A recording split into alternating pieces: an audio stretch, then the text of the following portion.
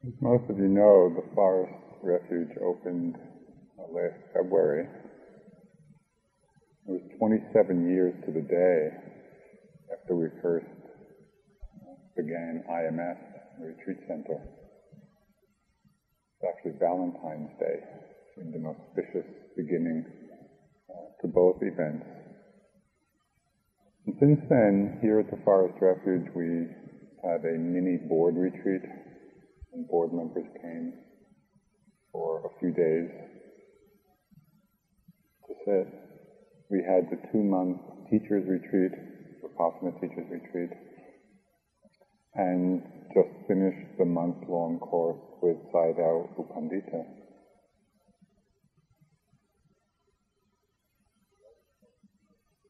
So for those of you who just arrived today, the place is well warmed up. There's been a lot of sitting here already. Tonight feels particularly auspicious in that it's really the beginning of the Forest Refuge program as we designed it, for individual long-term practice. The vision we have for the center, I think, is quite unique in the American Vipassana Dharma scene. Now, rather than the more usual formal structure of a course with a daily schedule and nightly talks, the emphasis here is really on individual personalized practice, developing your own personal practice schedule. It places a lot of responsibility on yourself. The intention is not that people take a leisurely approach to the meditation just because Sayadaw U Pandita is not here holding your feet to the fire. So it's not that the idea is for it to become a kind of club meditation. Rather, in my mind, it harkens back to even the time of the Buddha. Where there weren't 10-day courses or month-long courses, but rather people would go to the Buddha and the other great teachers of the time, get instruction in the practice, and then go and find some suitable place to train themselves, to actually do the practice. With a quality of ardency and a quality of dedication.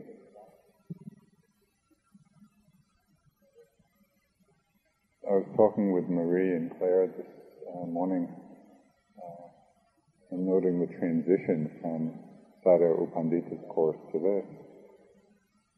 And in talking about what we hoped to create here was the sense of a gentle rigor, a rigorous practice, an ardent practice, a dedicated practice, but with a quality of gentleness. We can do it with gentleness.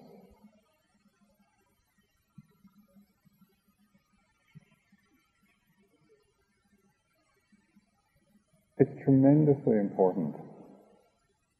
The work that you'll be doing here over the next weeks and months. I'd like to read a few lines from the poet Rumi. He said, "Which is worth more, a crowd of thousands or your own genuine solitude? Freedom or power over an entire nation? A little while alone in your room will prove more valuable than anything else that could ever be given you." I think those are good words to describe the intent, the vision, and the practice that is done here. A little time alone in your room or in the hall will be of more value than anything that could ever be given you.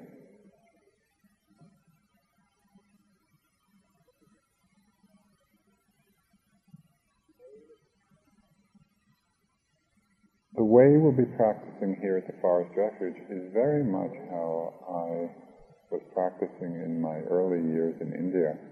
And I was staying at the Burmese Vihar in Bodh Gaya, which in terms of practice centers is about the other end of the spectrum from the Forest Refuge in terms of conducibility to practice. Very difficult physical situation. While I was there, I had tremendous energy and just nothing else I wanted to do. But for long periods of time, my first teacher, Anagarika Muninja, he would often be gone, for months at a time. And so I was just there, sitting and walking and sitting and walking. And it was a tremendously powerful and productive time.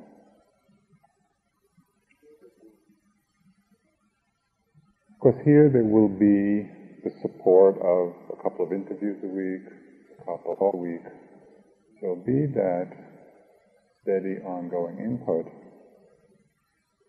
But really, you will be following your own schedule of sitting and walking through the day. And so the inspiration needs to come from within yourself. Quality of self-motivation.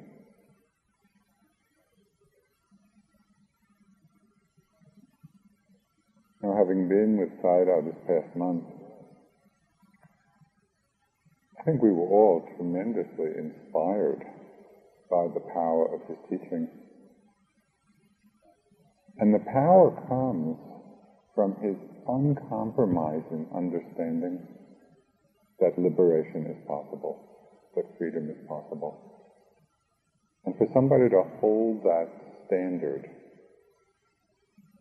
with such impeccability really can inspire us and encourage us to practice with a level of impeccability. Freedom is possible, liberation is possible. Practicing in a way that takes us beyond, perhaps, our comfortable habit patterns. For me, the beauty of this situation, this practice situation, is that we can stoke this fire from within. It's really all up to you. And you're all experienced practitioners, so you know very well that this journey of awakening is not always an easy one. This is not an easy task. There are such strong forces in the mind, of desire, of aversion, of restlessness, of judging, of comparing, of hopes, of fears, of expectations, of disappointments. All of these are the kilesas, all of these are the forces of delusion in the mind. So it takes a very strong commitment. It takes tremendously dedicated energy. It takes a certain fire within us, to stay awake and to stay aware, to stay mindful through all the many ups and downs of practice.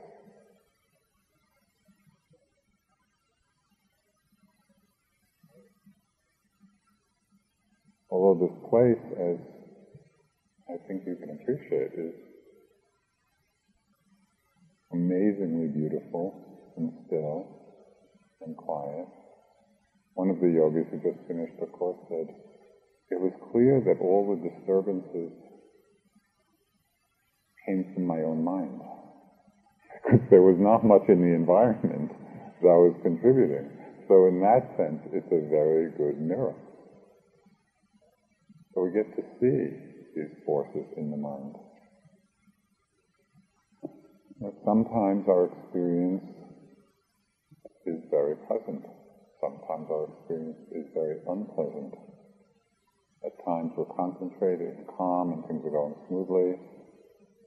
and at times not. We're agitated, we're restless, we're bored, we're depressed. It's all part of the journey. And we can really bring a very precise and careful mindfulness to every arising experience. There is nothing that arises in our experience that is outside of the practice. Internalizing that understanding will be a tremendous help.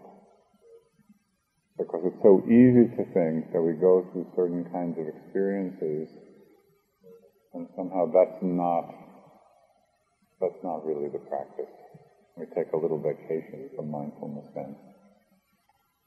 The Buddha expressed it very clearly. This is from the Satipatthana Sutta. He said, whether going out or returning, the yogi acts with full attention. Whether looking ahead or looking around, he or she acts with full attention. Whether bending an arm or straightening it, he or she acts with full attention. In taking one's robe or bowl, the yogi acts with full attention. Whether defecating or urinating, he or she acts with full attention. Whether walking, standing, or sitting, whether resting or awake, whether talking or silent, he or she acts with full attention. That's really our job. And we have one job to do, to act with full attention, moment to moment, with whatever is arising.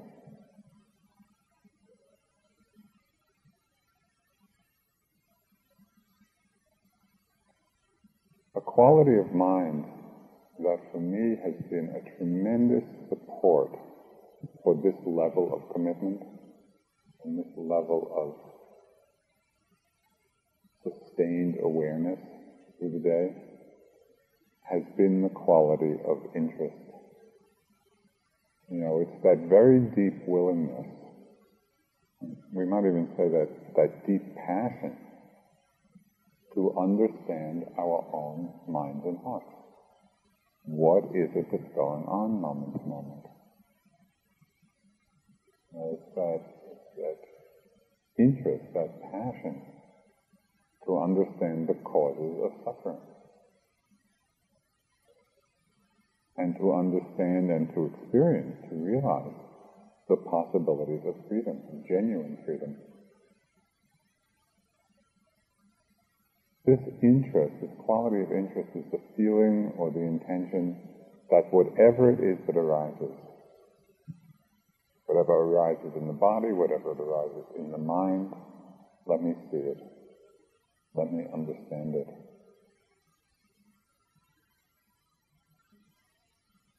For so many years in my practice, I would struggle with the defilements, with the difficulties.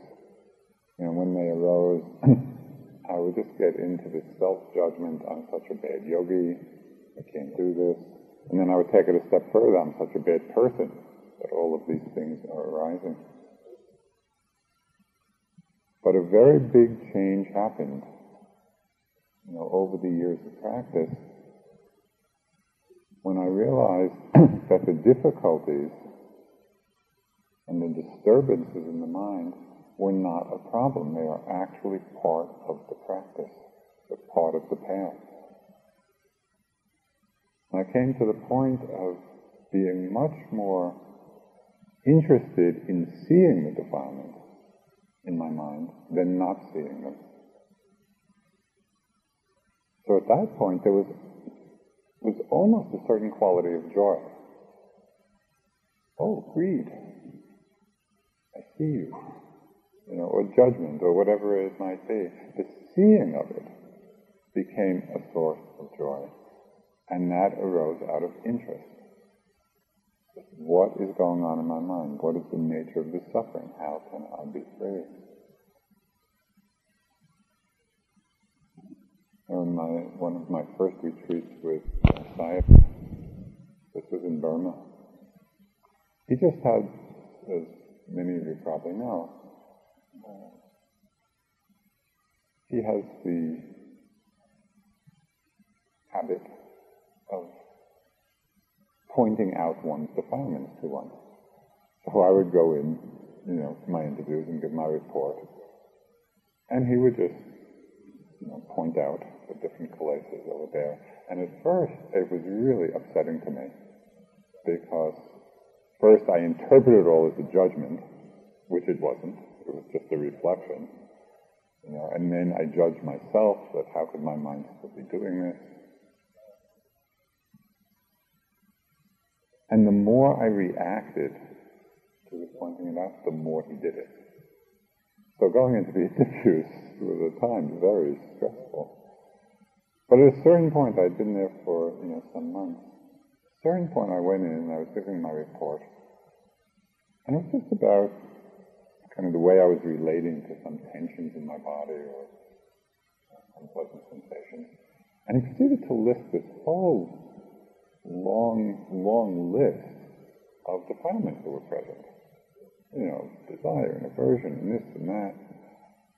And I just started to laugh. Because at that point, somehow my mind had gotten to that place where I could see it and not personalize it. I could see, this is what the mind is doing. And when I stopped personalizing it, and was able to just see, this is what's arising. From then on, from the time I was able to smile at it, he stopped doing it in my interviews. And I think it's just, okay, push the button, until there was no reaction. But it was an important lesson for me, in the interest in seeing what's going on, and also seeing the emptiness of it all. It's not I, it's not self, it's not mine. And if we can see and be aware and mindful in that way, it's very freeing.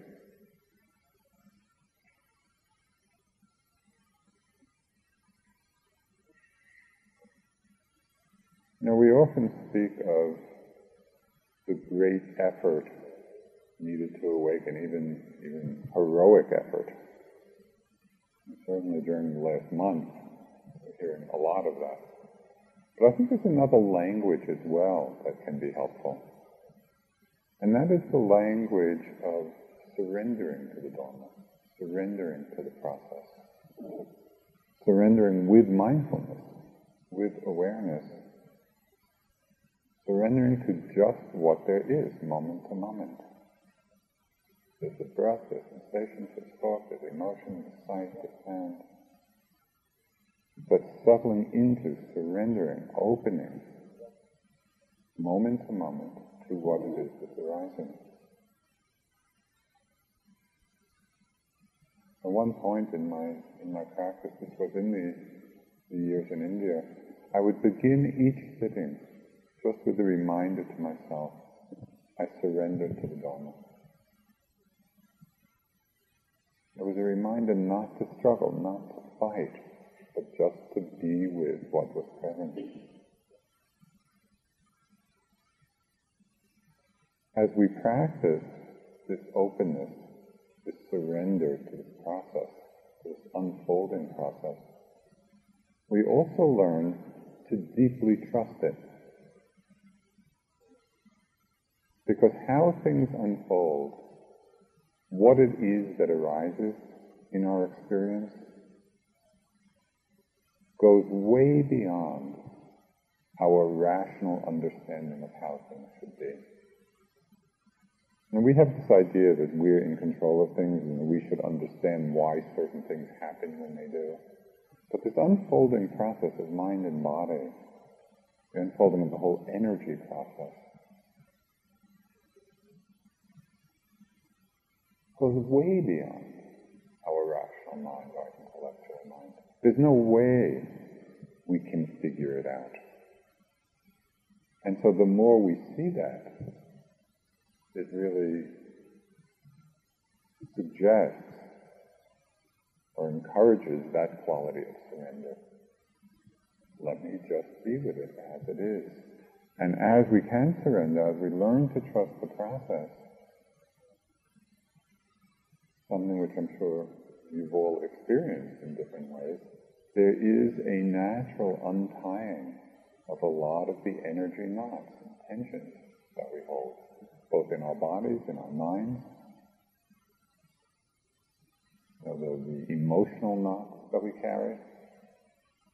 And as this unfolds, as all this unties, unwinds, as we create the space for it to unwind, through trusting the process, being aware, being mindful of the process, there's really a great healing that begins to take place.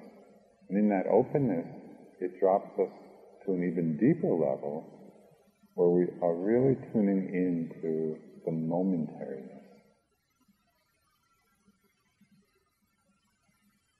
the microscopic momentariness of all phenomena.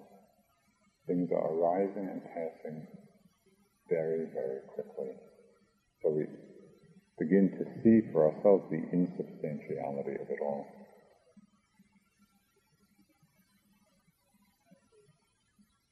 So on the one side there's this heroic effort, and on the other side, or another way of understanding it, is this quality of surrender, of trust, of being present, very present, from that space of openness. One Burmese teacher said, not U Pandita, but one other Burmese teacher said, work hard and have fun. So I think it's possible to actually work very hard in our practice, to be impeccable in our practice without being grim. It's possible in a strange sort of way to have fun.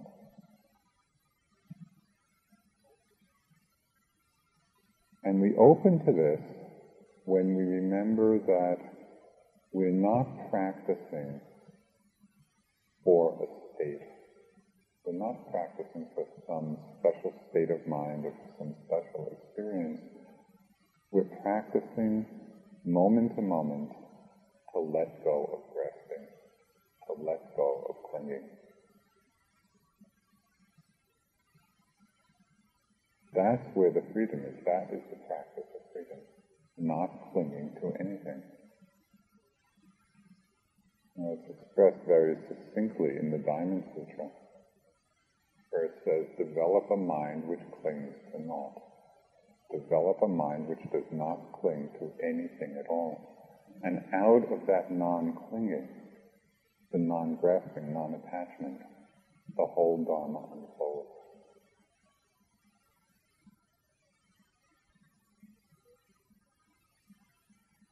There are two attitudes of mind which create a strong, or the basis of a strong foundation for our willingness and our interest to be with the whole range of our experience.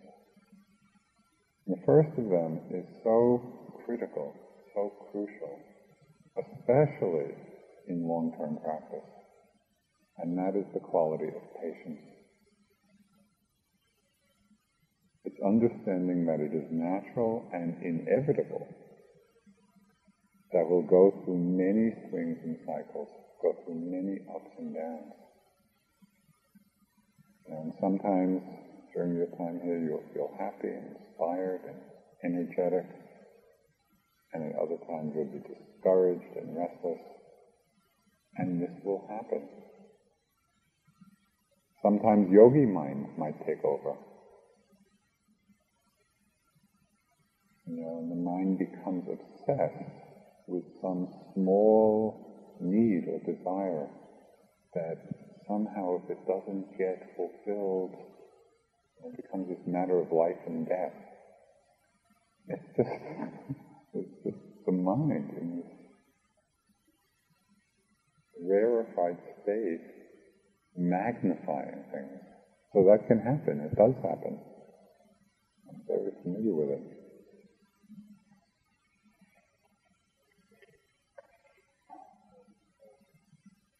The Buddha spoke so often in the suttas of the great importance of patience. He said that its patience leads to nibbana. Realization, awakening, enlightenment does not happen through expectation. It doesn't happen through impatience. It's just that settling back moment to moment, practicing the mind of not clinging. And in that space, the whole Dharma unfolds for us. Well, patience does not mean stoic endurance, where we're gritting our teeth, okay, I'll be with this. Patience is much more the quality of constancy. That sense, whatever it is that's arising, let me be with it, let me stay with it, let me experience it.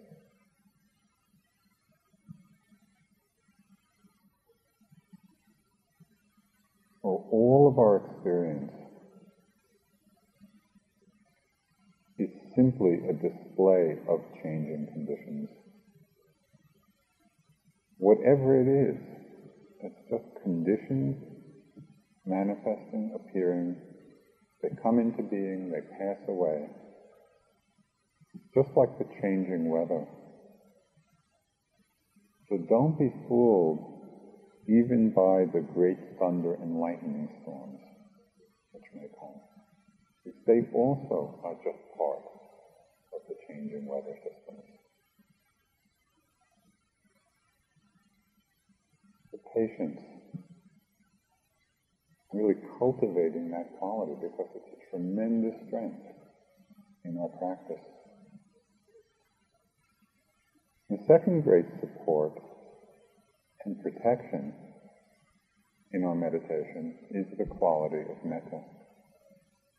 It's a friendliness to ourselves, friendliness to others, to our fellow yogis.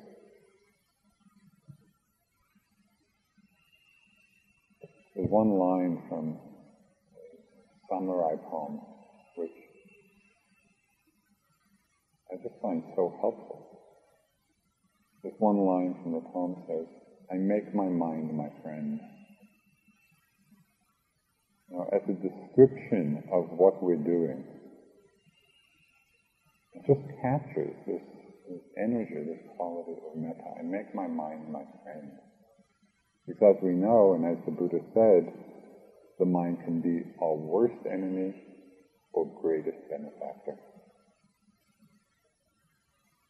So it's an amazing thing. It's an amazing thing. Our practice is to make our minds our friend.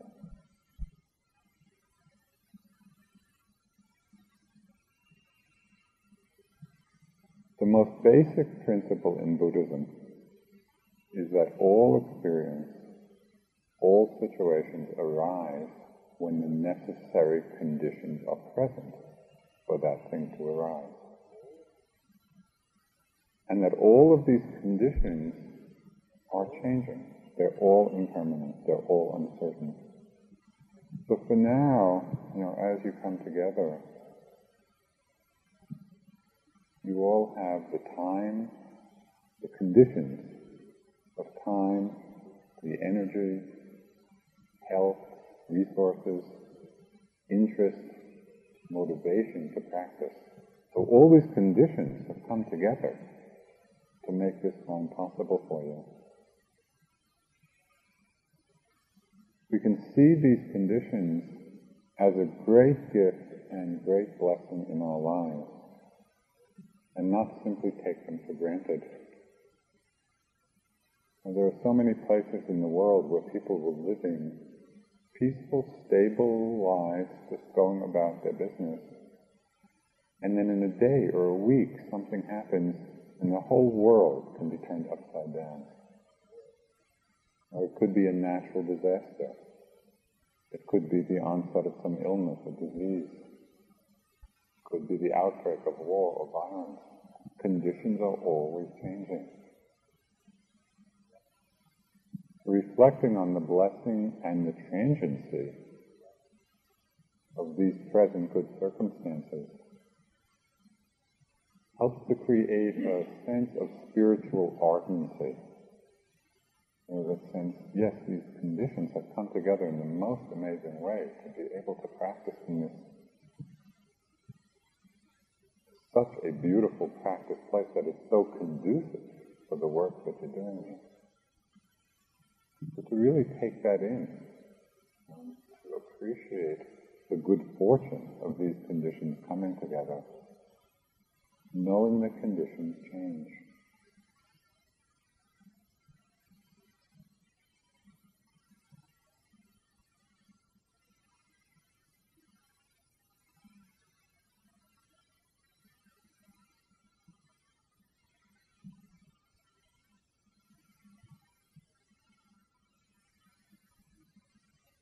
From the very first time people came into the hall when it was first opened, both new people and experienced yogis, but from the very first time people came and sat in their hall and felt an amazing energy here.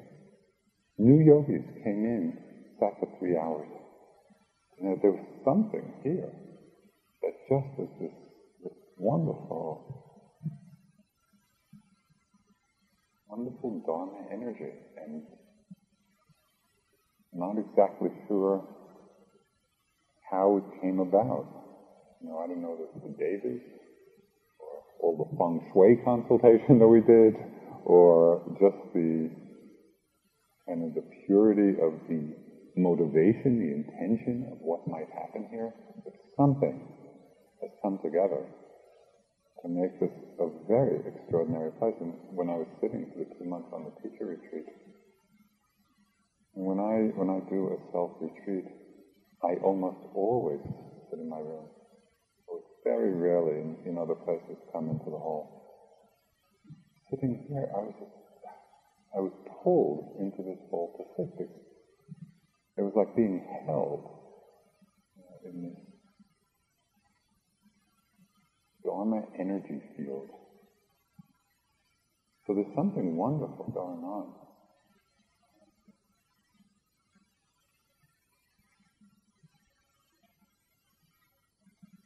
And it's out of the stillness and out of the awareness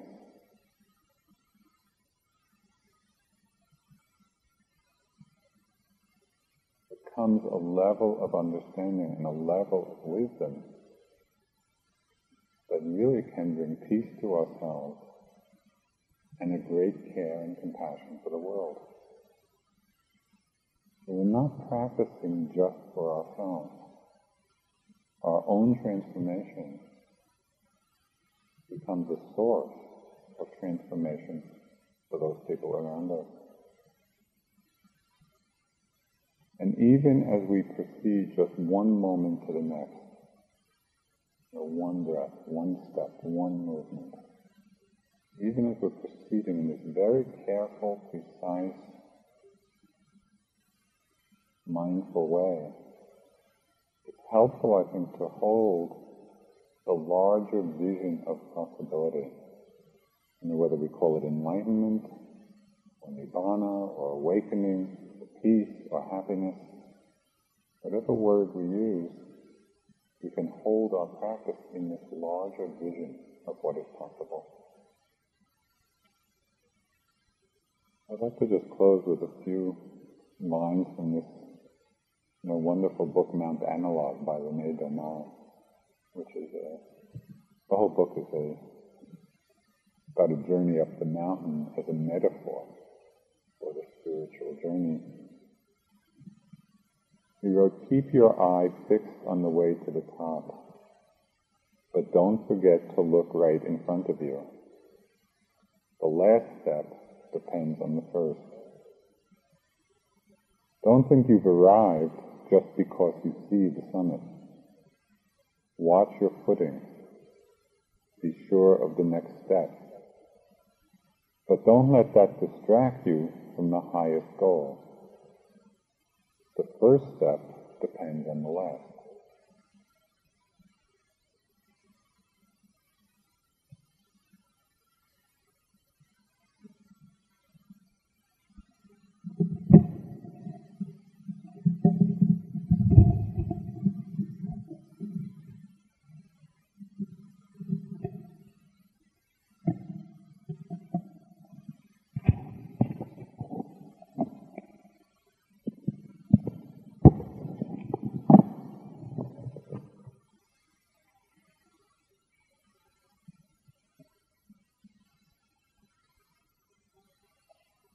Joseph was talking about the good fortune we have in being here and all of the conditions that have come together in making it possible. And for me already, Forest Refuge in my life has been such a great blessing. I've had the opportunity to sit for 2 months with the Teachers Retreat and then to sit with Sayadaw U Pandita for this last month. Just yesterday morning I was a yogi. And this feels a little bit like breaking silence through giving a Dharma talk, which I'll let you imagine what that would feel like. But it actually is not the first time I've done quite a quick turnaround from practice to teaching. And at those times, I always feel such a sense of lineage and how this is a living tradition. And, it's like we have our teachers, they do their practice, and they help us. And, we fall somewhere in that lineage. The work that we do will help those that come along behind us.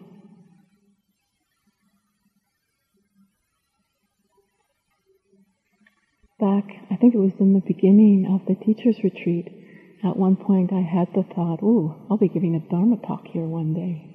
And I thought about what would I like to speak about the first time in this hall. And there was no hesitation in what I wanted to speak about, which is the refuges. Just because they have been, from actually first hearing about the refuges and going, what's this all about? to having it be the greatest blessing of my life. And just to try to give some voice to the blessing that it is and the practice that it is in our lives. Because we can have different relationships with these refuges. And it changes, it deepens. And we go through struggle at times. But it can be such an anchor point in the unfolding of our hearts and minds.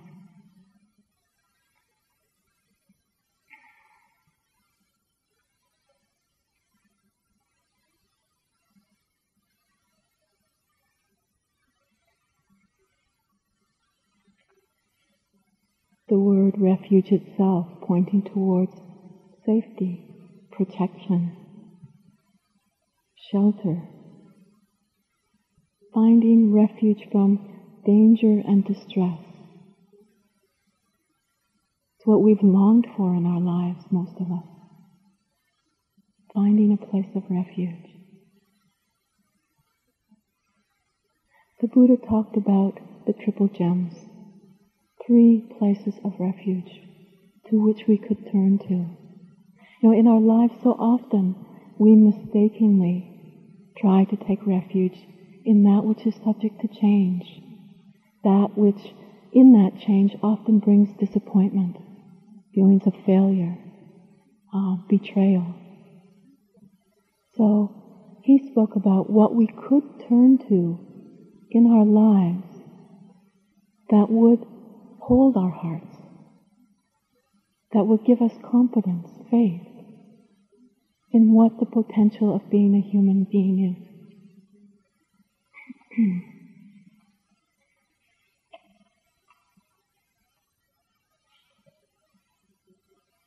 This is also the first time I've given a Dharma talk from a chair.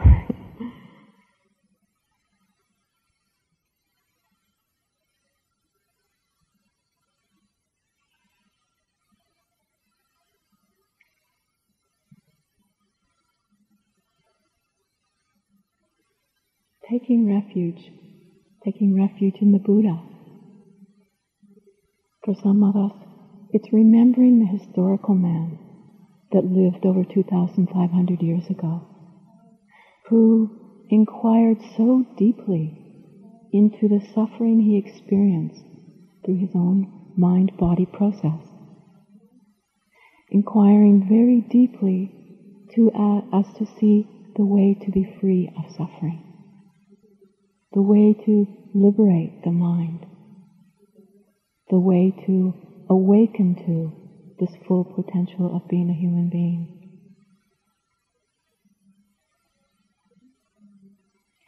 For me, in remembering the historical man, it helps me to realize if one person could do it, I can do it too. That we don't have to think of the Buddha as being different or godlike, but he was a human being who did the same work that we're doing here. He undertook the same challenges. He probably didn't quite have the same circumstances that we have here, and this is our good fortune.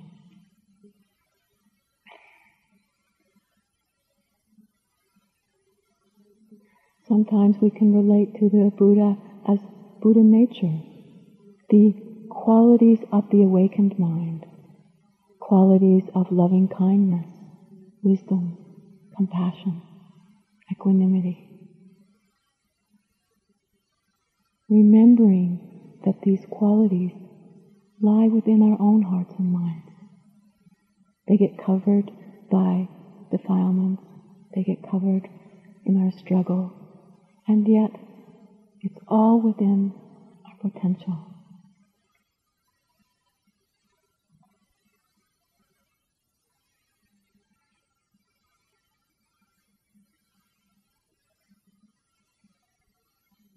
Taking refuge in the Dharma, taking refuge in the way things are, the natural lawfulness of life.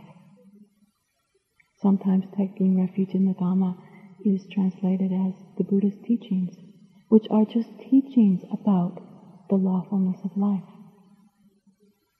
The way life is when we can see clearly, when our vision's not obscured.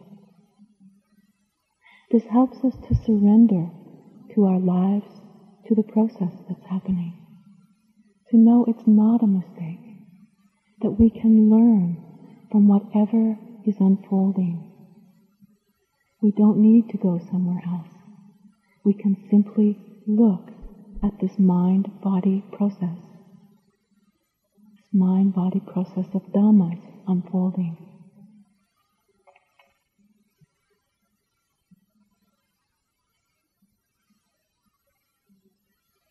Through taking refuge in the Dhamma, we come to know truth. We come to live in alignment with that truth. We come to be present here and now.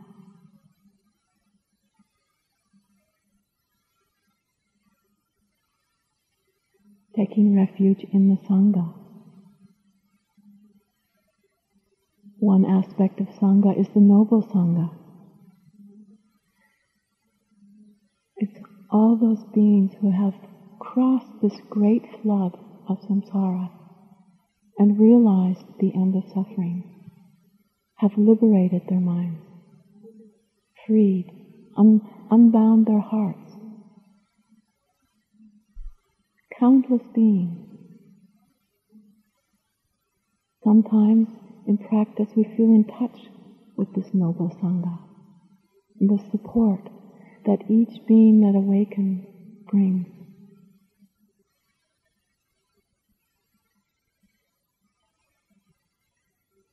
Also taking refuge in the ordained Sangha.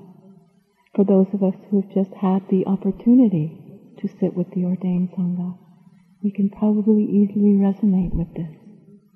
The purity of their lives, the dedication, the commitment they bring to awakening, and to keeping the teachings alive through both practice and words. The ordained Sangha has, for over these 2,500 years, been transmitting the Dhamma. It's passed from heart to heart.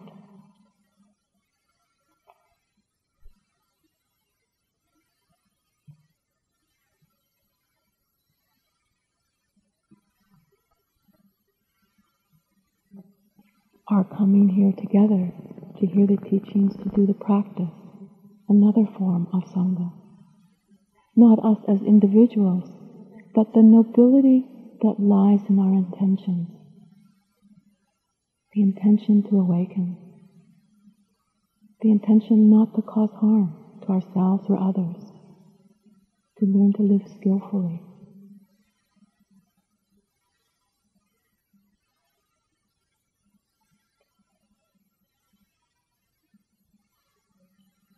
A translation of Sangha that I've always really loved is called "The Living Stream Through Which the Dhamma Comes to Us." This living practice of awakening.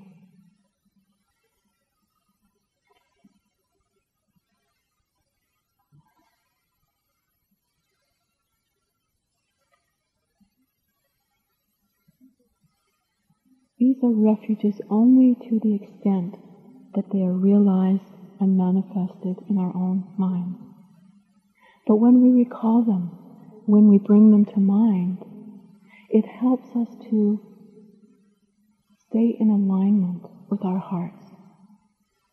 It helps us to keep from continually feeling battered by life, but to instead turn towards that which is reliable, that which is trustworthy, that which we can place our hearts upon.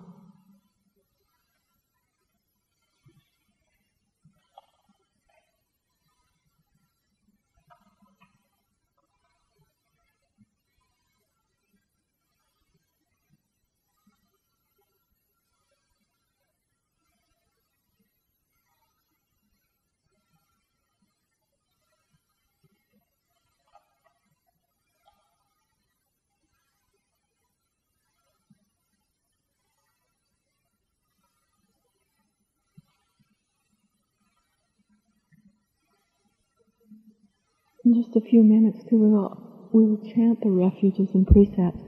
And this is something that we will be doing in the future at the beginning of each Dhamma talk, and we'll do it all together as a group. So I'd like to just briefly talk about the precepts, too, because they give support to our practice.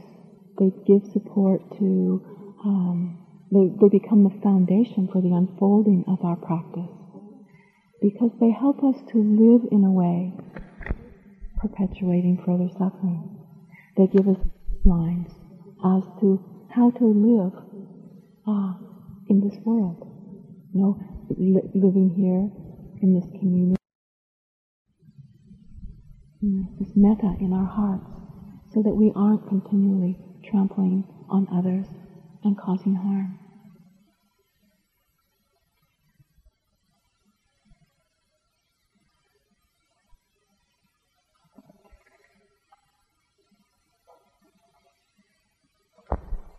So the first precept, to refrain from killing, seems like a very basic precept when we look at it as on the level of human beings.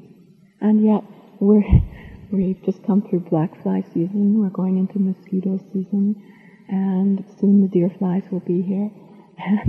And there's all kinds of caterpillars and spiders and everything coming out right now. So sometimes we're challenged. And when we can remember this precept, it helps us to take into account all life. That all life is precious in its very different forms. And it helps us not to heedlessly be causing harm. To really learn to live with a deep reverence for all life is the direction that this precept points us in.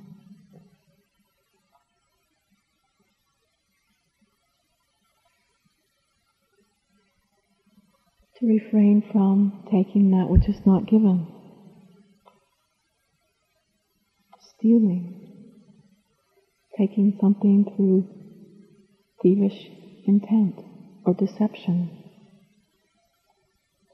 With this precept, when we break it, we're putting ourselves first, putting our own needs first, acting in a very self-centered way, as if we are the center of the universe, and not considering others, their needs, not considering that we live in a world with limited resources, and therefore taking more than what we need.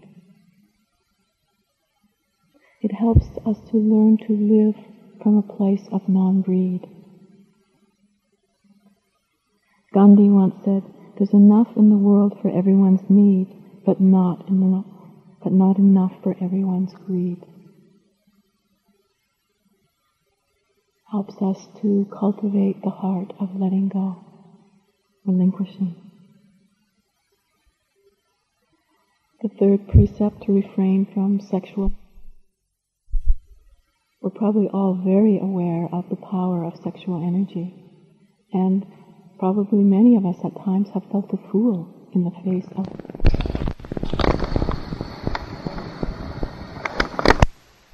being run by it. In the world around us, we see dramatic cases of rape, child abuse.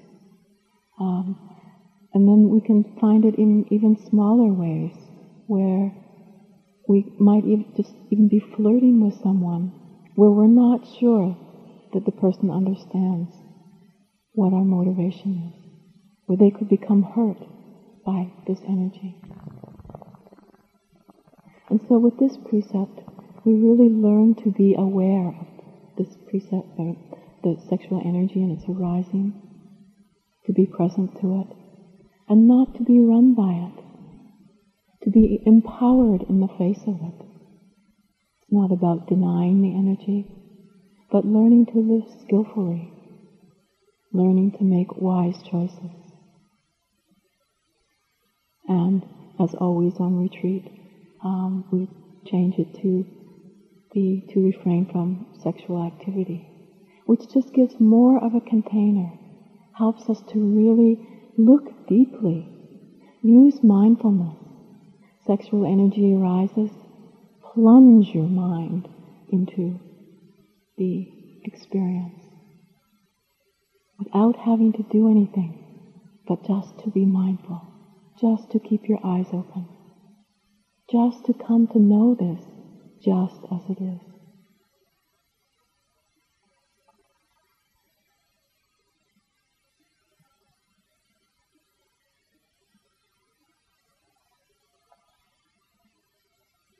The fourth precept, to refrain from false speech.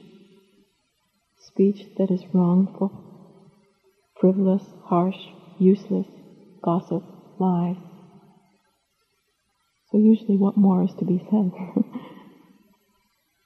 Our speech holds so much weight, and yet so often we say the first thing that pops out of our mind, which, as we've been sitting here, many of us meditating, we know many thoughts come up, and they are better just let go of a lot of the time.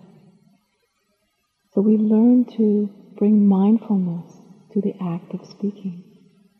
And during our time here, we're not speaking a lot, and yet there's still the opportunity to work with this precept. That we keep note writing to a minimum. That in our interviews, we really look to speak that which is true of our practice, that which we have seen for ourselves, that which we understand.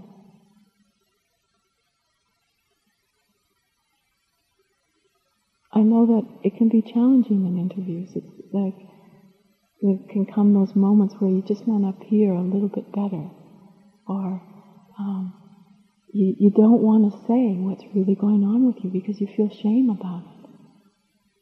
But we just learn to speak that which is true and that which seems appropriate, useful. I think those are two guidelines that have helped me a lot. Speaking that which is true and useful. In our culture, we often speak of the sense of the right to speak our truth. And we may often find that it's not appropriate. It's not helpful in that moment. And so, just looking to see as we speak.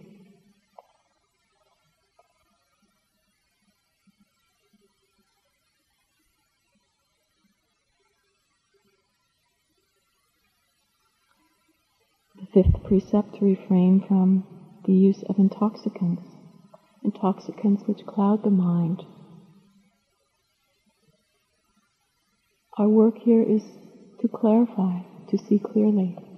And if we're using intoxicants, it undermines the very work that we're doing. But just to say, this doesn't include medication, so please, if you're on medication, continue. These are the 5 training guidelines that the Buddha gave. And there's also 3 additional precepts that some of us have been living by for the last month and may be continuing on with, and all are invited to do. These additional precepts just help to give a bit more support to our practice. One precept being that we don't eat after lunch until dawn the next morning. And that opens a chunk of time in the day where we can keep the practice really simple. Sit and walk, sit and walk. It's not that we don't include eating when we do it, but it just allows this simplicity. And we don't have the usual preoccupation. Oh, I wonder what's for tea. Will it be this? Will it be that? But we just stay present.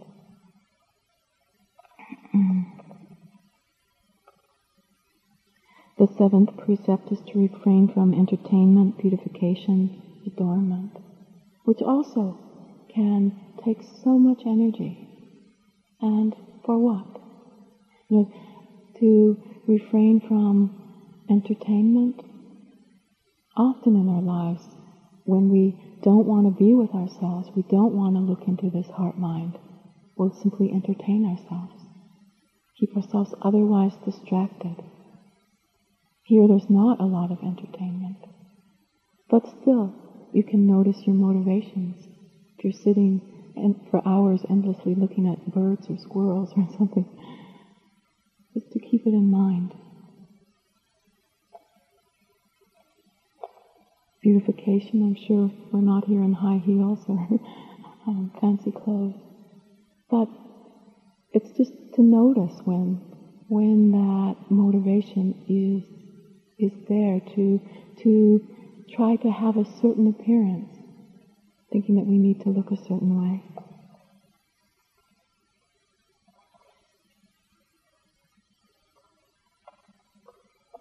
And the last precept is to refrain from using high and luxurious seats or beds. And it's just about how we often keep ourselves comfortable in our lives. And just the ability to let go, renounce. The beds that we have here are fine if you're on this precept to be sleeping on. But to notice if we're wanting to put 10 cushions under us to be comfortable. Just paying attention.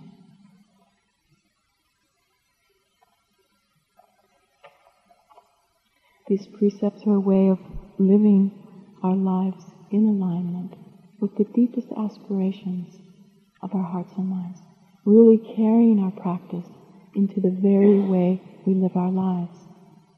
And it will happen that at times we break a precept. It can happen where we may intentionally do it, or it can happen when delusion is present in the mind, and we simply didn't see clearly the implications of what we're doing.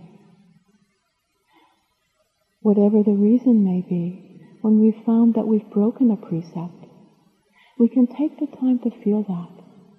Only recently, when I found that I had broken a precept, I sat with the phrase of equanimity. All beings are owners of their own karma. Their happiness depends upon their actions. And I let it be for myself. And I just let that action reverberate through my being without judgment, but to really feel it. And then the process becomes to forgive, to let go, and to recommit, to bring again these precepts as a guideline for how to live.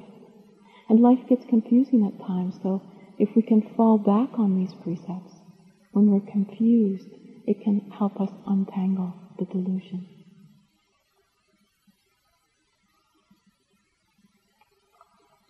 Not to take them as being black and white, but to really inquire into your own life to let them become vitally alive, to let them be a practice that supports awakening.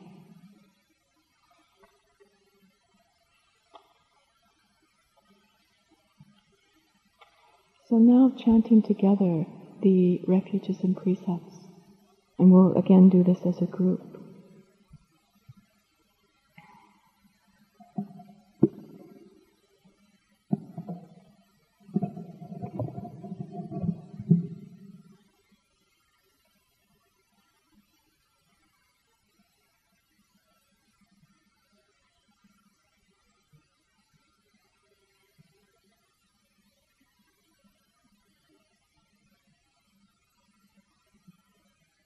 Namo tassa bhagavato arahato samma sambuddhassa.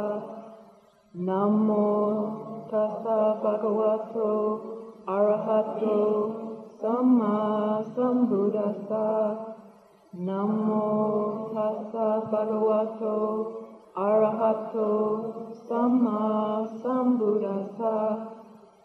Buddham saranam gacchami, Dhammam saranam gacchami, Sangham saranam gacchami, Dutiyampi Buddham saranam gacchami, Dutiyampi Dhammam saranam gacchami, Dutiyampi Sangham saranam gacchami, Tatiyampi Buddham saranam gacchami, Tatiyampi Dhammam saranam gacchami, Tatiyampi Sangham saranam gacchami.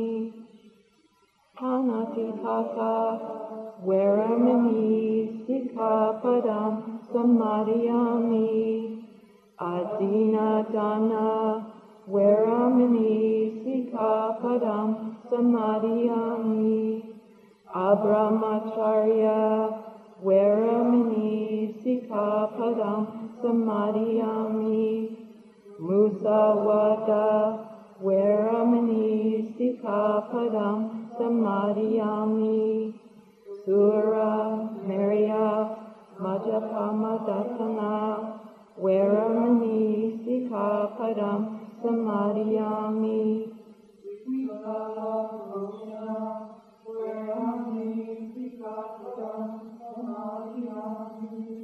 Nasha Jika Adhika Visuddhadasana Alana Vilekana Dharana Manja Vibhusana Veramani Sikkhapadam Samadhiyami. Ushasana Mahasana Veramani Sikkhapadam Samadhiyami. Idam me silam Magapanyanasa Pachayo Hotu.